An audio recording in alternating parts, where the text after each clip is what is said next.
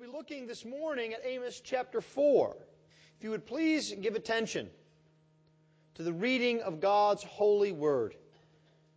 The word of the Lord is completely without error.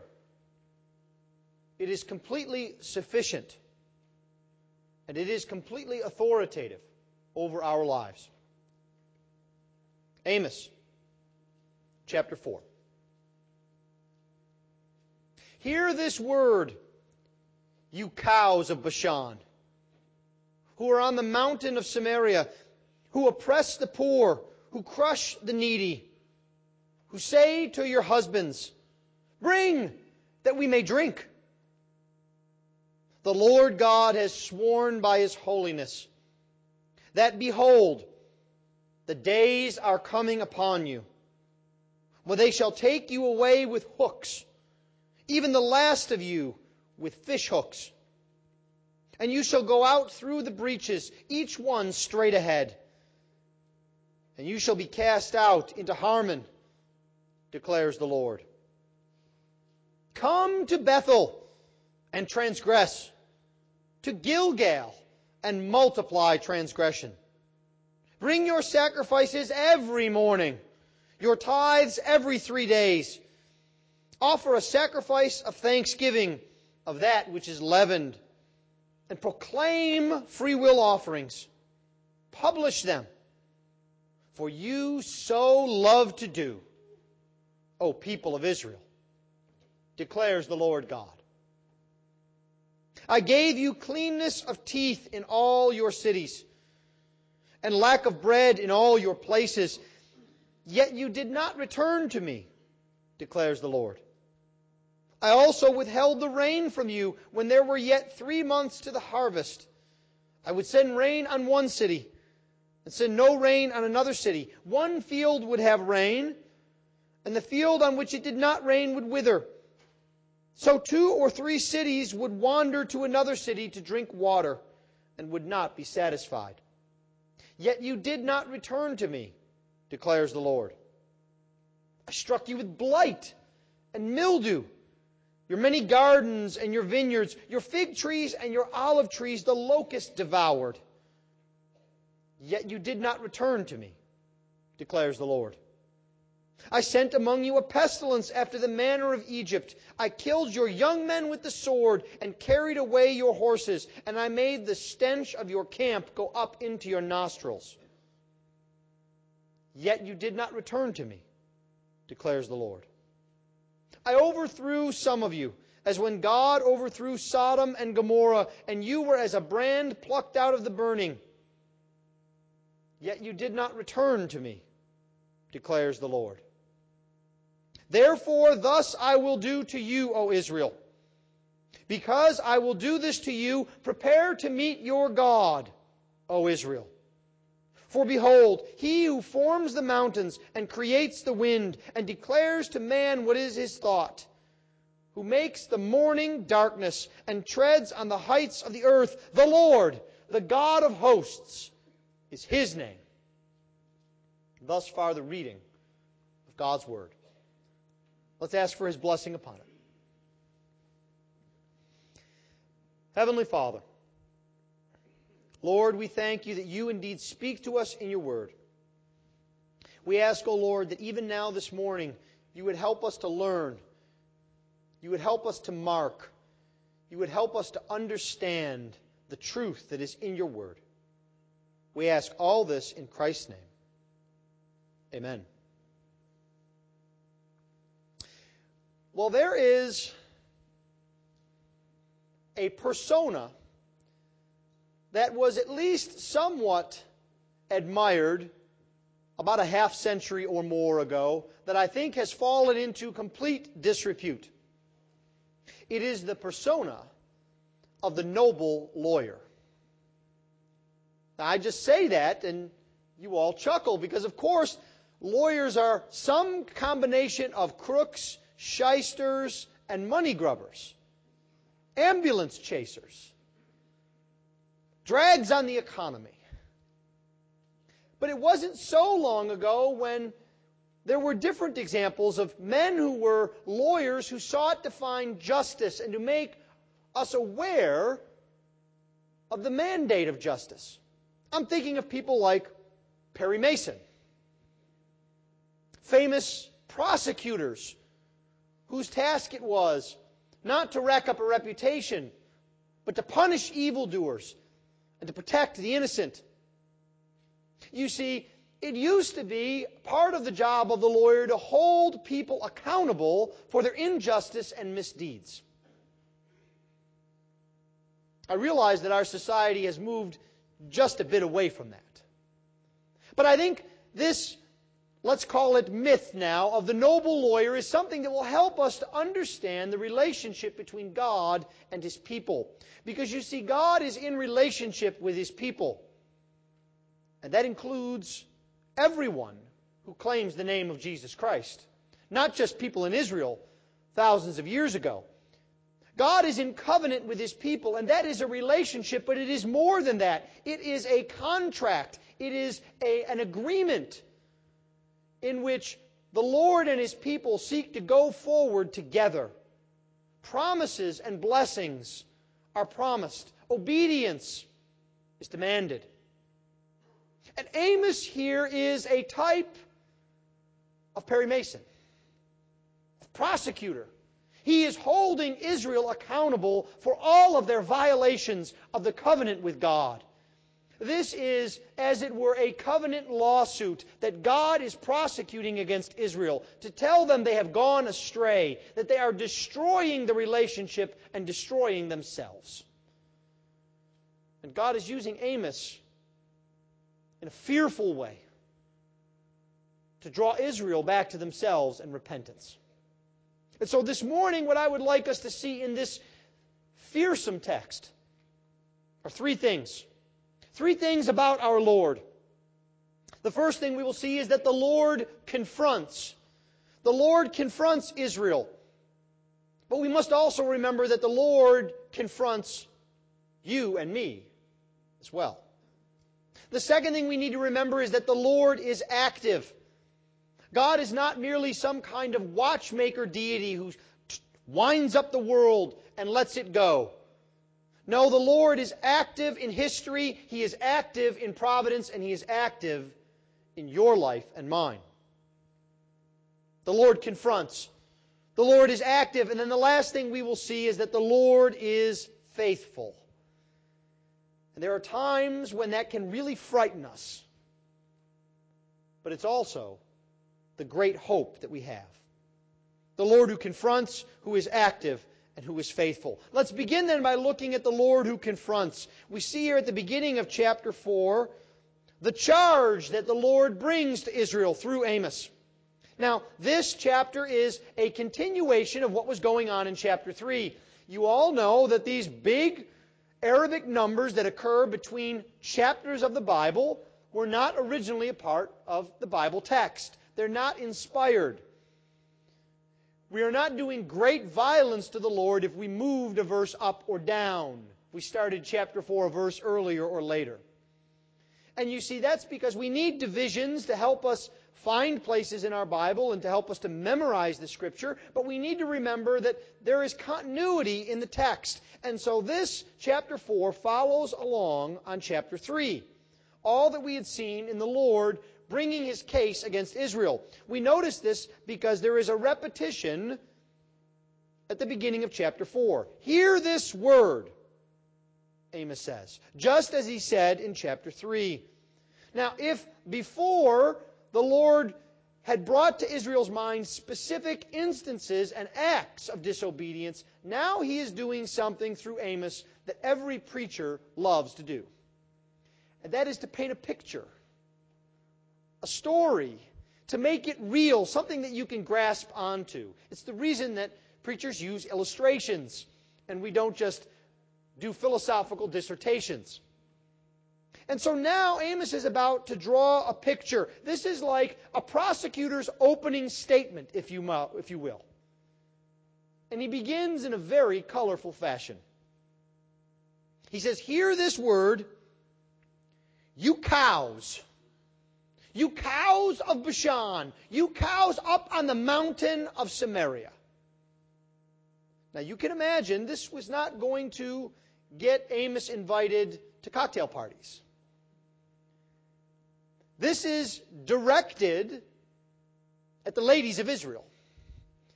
Now, I'm going to take a wild guess and say that none of the ladies in here would like to be called a cow. Even if, as I think is the case, this is not primarily about weight. This is about a lifestyle. This is about a mindset. So Amos is being very harsh, and he's getting their attention immediately. You see, he is directing himself at women purposefully. Because you see, this is a picture of society in general.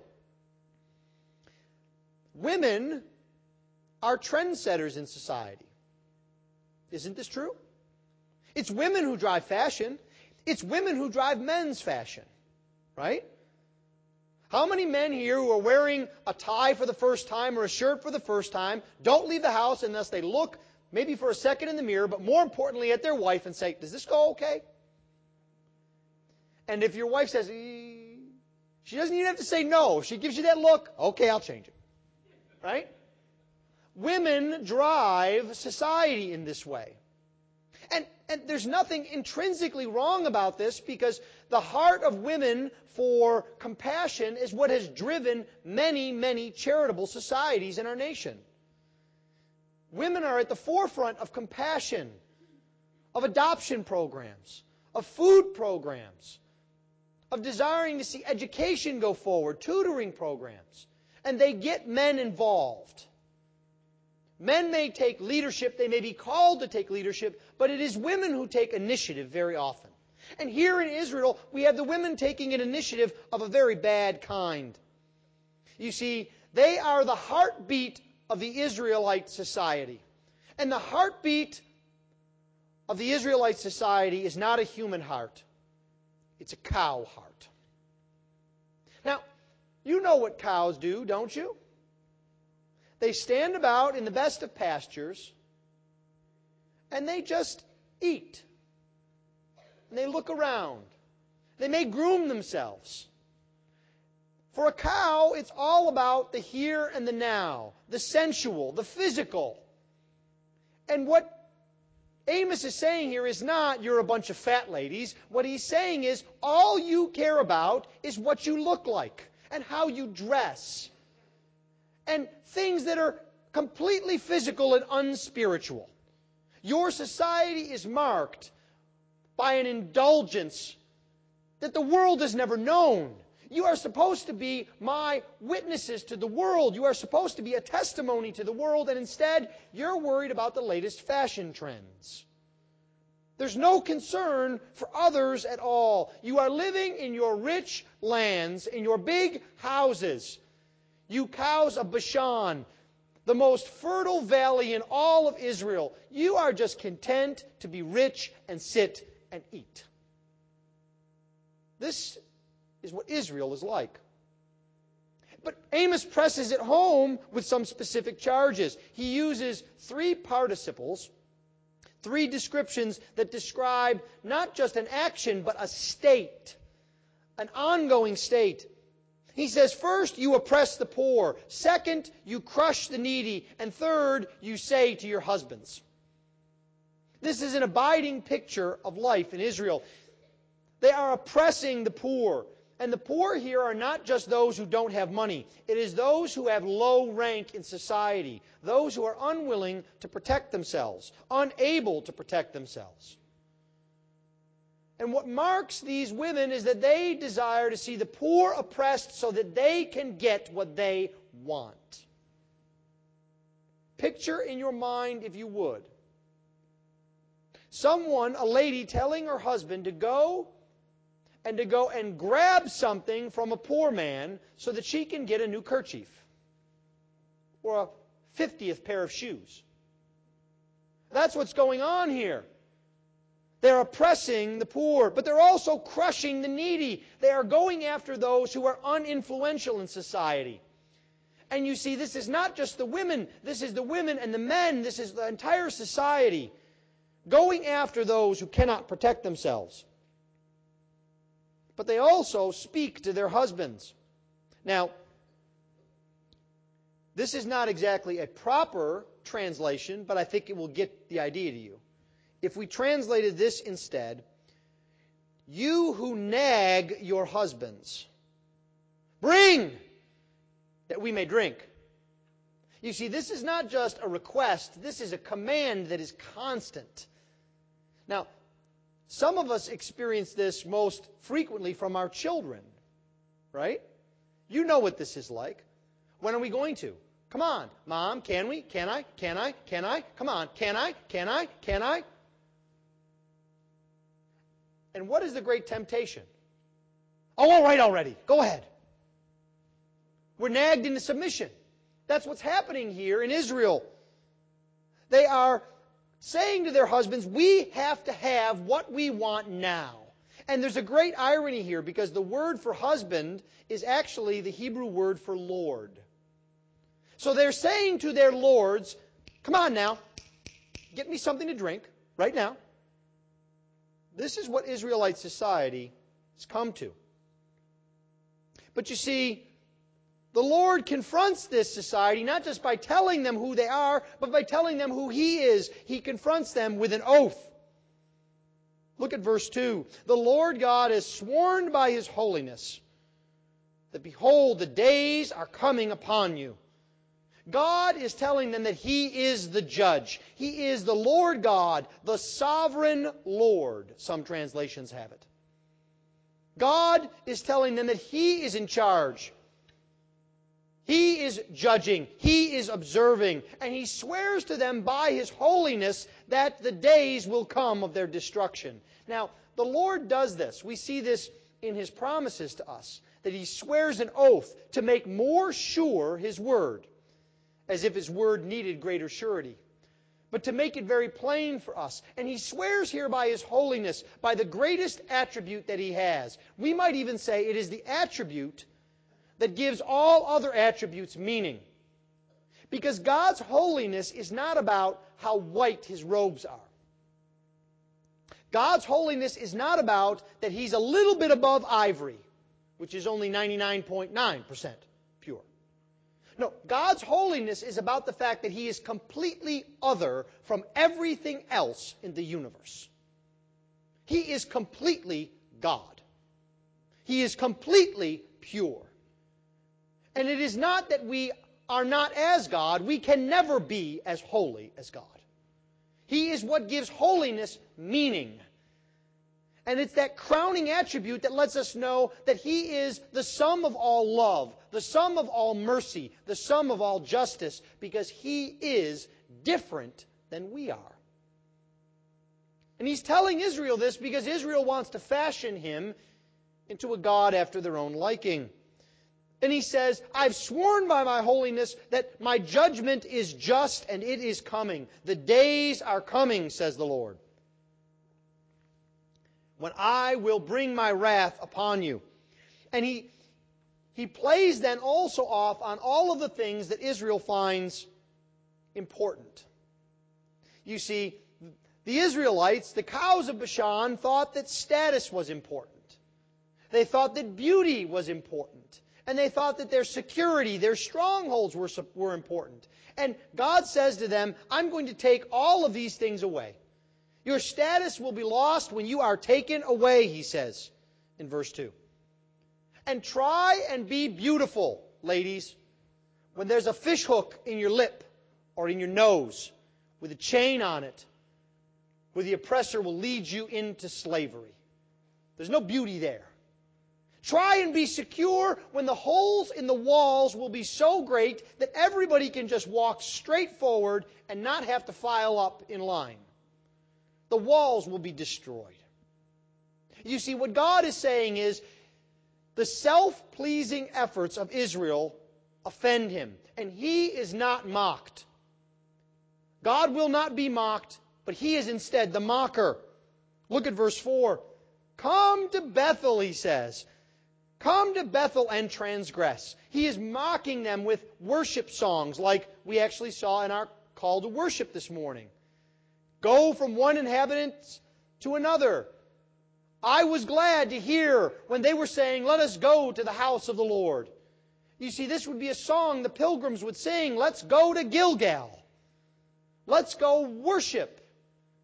And God says, yeah, go ahead and transgress. Go ahead and multiply out all of your transgressions. Because you see, you don't care about worship of me. You only care about yourselves. You only do everything you think you need to do to get what you want. Does that only describe ancient Israel? I don't think so. We live in a society where the fabric of our society, it seems like, is built upon the notion that we need to get what we want now, immediately. I hear experts all the time talking about the problem with our economy, and the cure for our economy is people are saving money. Stop saving. Start spending. Buy this. Buy that. And you see, this is what marks Israel. They are concerned with ritual because they think doing ritual will get them the blessing of God. Amos tells them to go bring their sacrifices up every morning and your tithes every 3 days. Now, this is humorous when we realize that sacrifices were only to be given once a year, and that tithes were only offered up once every 3 years. And so it's as if Amos is saying, go do as much as you can. Go on, give the money every 3rd day. It's not going to do you any good. Because it's not about what comes out of your wallet. It's not about what you think you've done for God lately. It's about your heart. And you see, that bites at you and me, doesn't it? Because we like to take refuge in the objectiveness of our wallet. We support the church. We support missions. We like to take heart in the objectiveness of what we have done for God. Well, I've prayed 4 times this week. Memorized a whole chapter of the Bible. But you see, those things apart from a heart that seeks the Lord, apart from a heart that is rested upon Jesus, are meaningless. They're less than meaningless. They are an affront to God. Because God does not want to be played. He can't be fooled, Amos says. This is what they have done. And the mistake that they have made is that they have forgotten that the Lord is active. The Lord has confronted them and they have forgotten that the Lord is active. He's active first in His fearful actions. We see this here in verse 6. There is a list of woes that are read out to Israel. There is famine in verse 6. There is drought in verse 7. There is the destruction of crops in verse 9. There is disease in verse 10. There is great war in verse 10. There is disaster in verse 11. You see, these are the very real troubles of life. And God is doing something here that, if we think about it long and hard, is very frightening. Because you see, God is at work in these troubles of life. Look at the beginning of verse 6. He says, I gave you cleanness of teeth. Now, I need to flesh this sentence out just a little bit for you, because there's some extra words, nuances left out of the translation. It's not just I gave. We might better translate it, moreover, even now, even so, I gave you cleanness of teeth. God is drawing attention to Israel here. He's saying, you know what? You've been awfully busy lately. You've been busy asking for drinks. You've been busy offering up sacrifices. You've been busy oppressing the poor. You know what? I've been busy too. I've been treasuring up wrath. I've brought famine. I've brought destruction. I've brought death. And I did all of this for a reason. I did all of this to bring about repentance. You see, Israel was busy, but God was too, because God desires to see His people come back to Him. When we see bad things in life, do we see calls for repentance? Now, I don't mean as if you get sick and you think, well, I must have some sort of secret sin. I'll have to think about it and pray about it, and then God will make me well again. No, I mean that as we think and look at our lives, the struggles we have in jobs, in relationships, trouble in school, tiredness, difficulties in our community, do we see opportunities for this to point us to repentance and point us to the Lord? Because you see, God is at work in these things. Bad things do not happen because God is asleep at the switch. I think sometimes that's our theology. But you see, it's important how we react to bad things around us. A question we might ask ourselves is, are we like the Israelites, and do we rebel at the bad things that God brings to us? You see, because it's natural for us to hear things from the Lord like, I bring war, I bring death, I bring famine, and to be very offended and say, oh, this must be a late redactor of this prophecy, because God would never say such mean things. He's a God of love. After all, Oprah tells me so. He would never harm anyone, ever. And everyone knows bad things only happen because they're out of God's control. God wishes He could make our lives perfect, but He just can't. No. No, it's natural for us to see God like that, but you see, the fact is it's because we don't want a God that is involved in our lives all the time. We don't want a God that sees everything that we do, even the things that our family don't see. No. You see, that is our nature. But ironically, understanding that God is sovereign and understanding that God brings bad things our way, especially bad things to drive us to repentance, is a hope in our lives. Because if you think about it, would you rather have a God that brought bad things your way to get your attention, or a God who is incompetent, asleep, uninvolved, uncaring? That's not the kind of God that I want to serve. That's not the kind of God that the Bible presents to us. The God of the Bible is sovereign. He is involved. And you see, this gives us hope because that is the only way that we can throw ourselves upon the Lord Jesus Christ. Could you trust Jesus if He took vacation? Could you trust Jesus if He was like the God of the battle on Mount Carmel, like Baal, whom Elijah said, well, maybe he's taking a walk. Maybe he fell asleep. Maybe he just forgot about you. Would you want a God like this? I don't think so. What we want is a Jesus Christ that we can trust with everything that we have. Because we know He is omnipotent. Because we know He is powerful. Because we know He is in control. You see, the fact that Jesus is in control, the fact that God is sovereign, allows us to say that nothing will separate us from the love of God in Jesus Christ. I don't care if it's armies or plagues or earthquakes or pestilence. It doesn't matter, because who's in charge of all of that? God. And you see, when we realize this, that God is sovereign, we understand that He has a purpose and a plan, and what God works is not for our glory, is not for our benefit, is not what we think will be helpful. He does what He does for His glory and our good. You see, the Israelites wanted a religion that would be helpful, where they could go skipping off to Gilgal, fire off a few sacrifices, and think to themselves, God is going to bless me now. Profits will go up 8%. And never give another thought to God in anything else they did in their lives.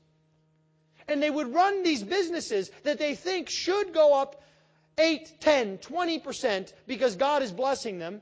They would run it in the most ungodly and unbiblical fashion, oppressing the poor, crushing the needy. And they didn't understand there was a disconnect. And God is saying to them through Amos, you've got to connect the dots. Because I want you, not a sacrifice.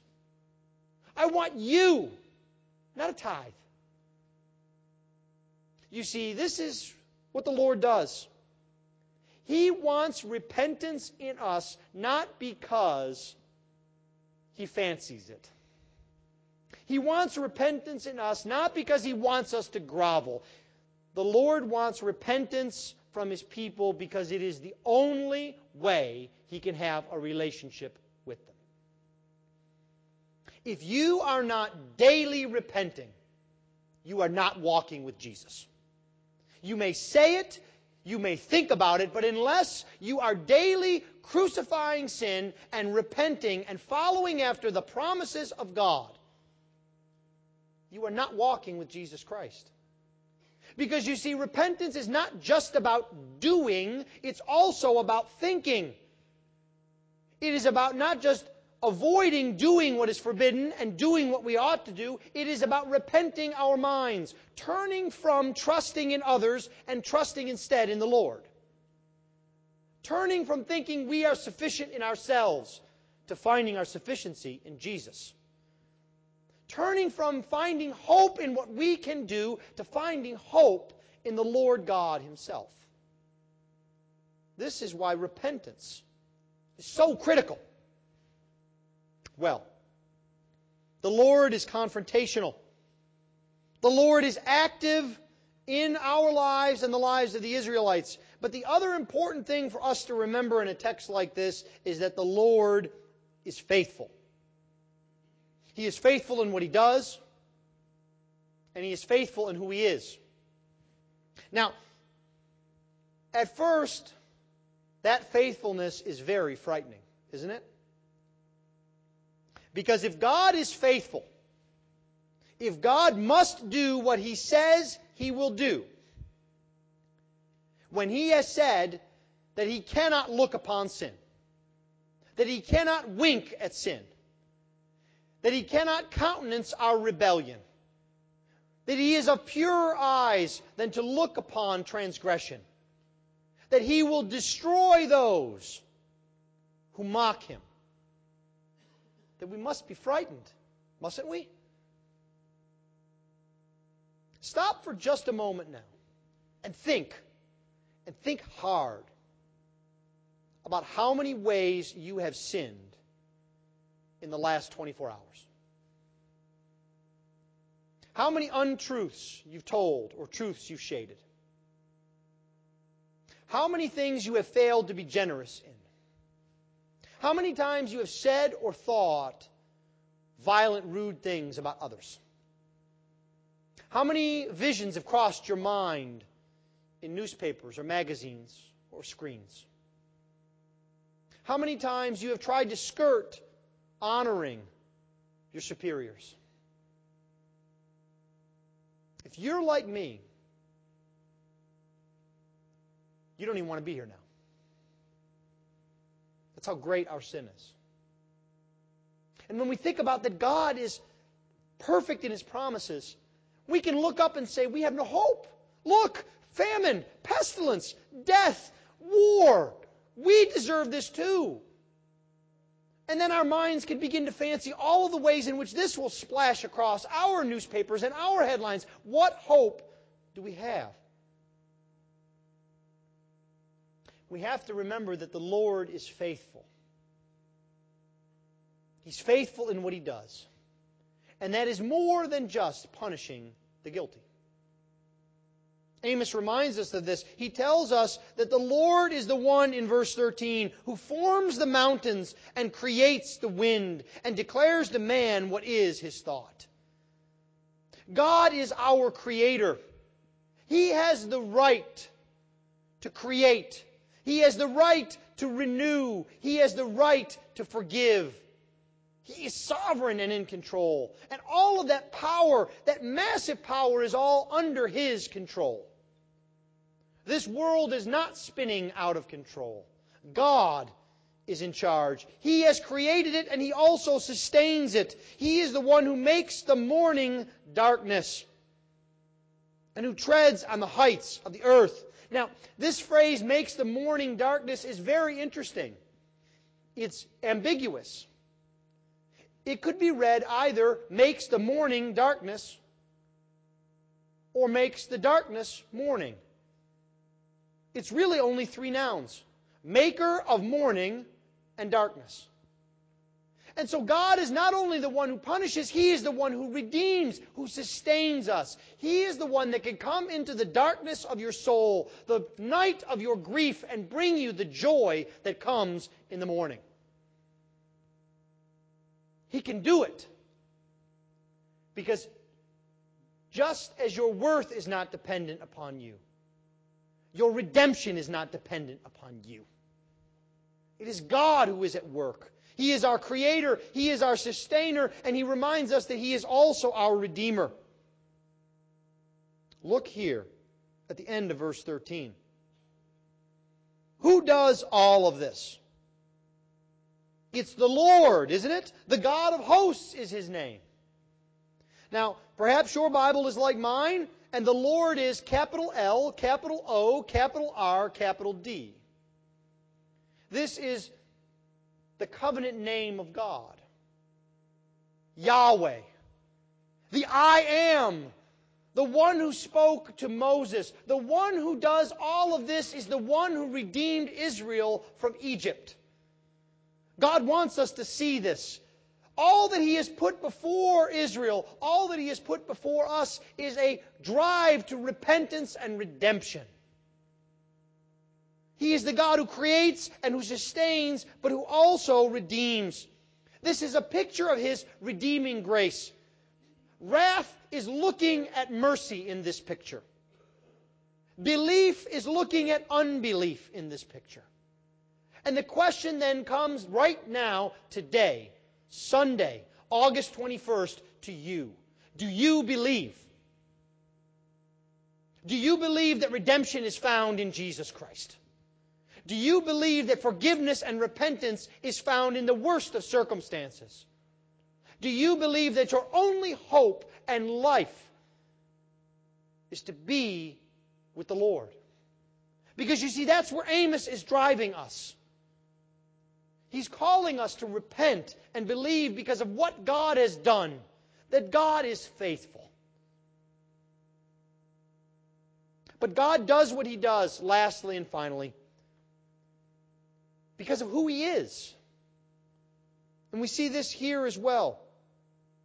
Verse 12 begins on a somber note. We have heard of all of the various disasters that will come upon Israel, and he says, therefore.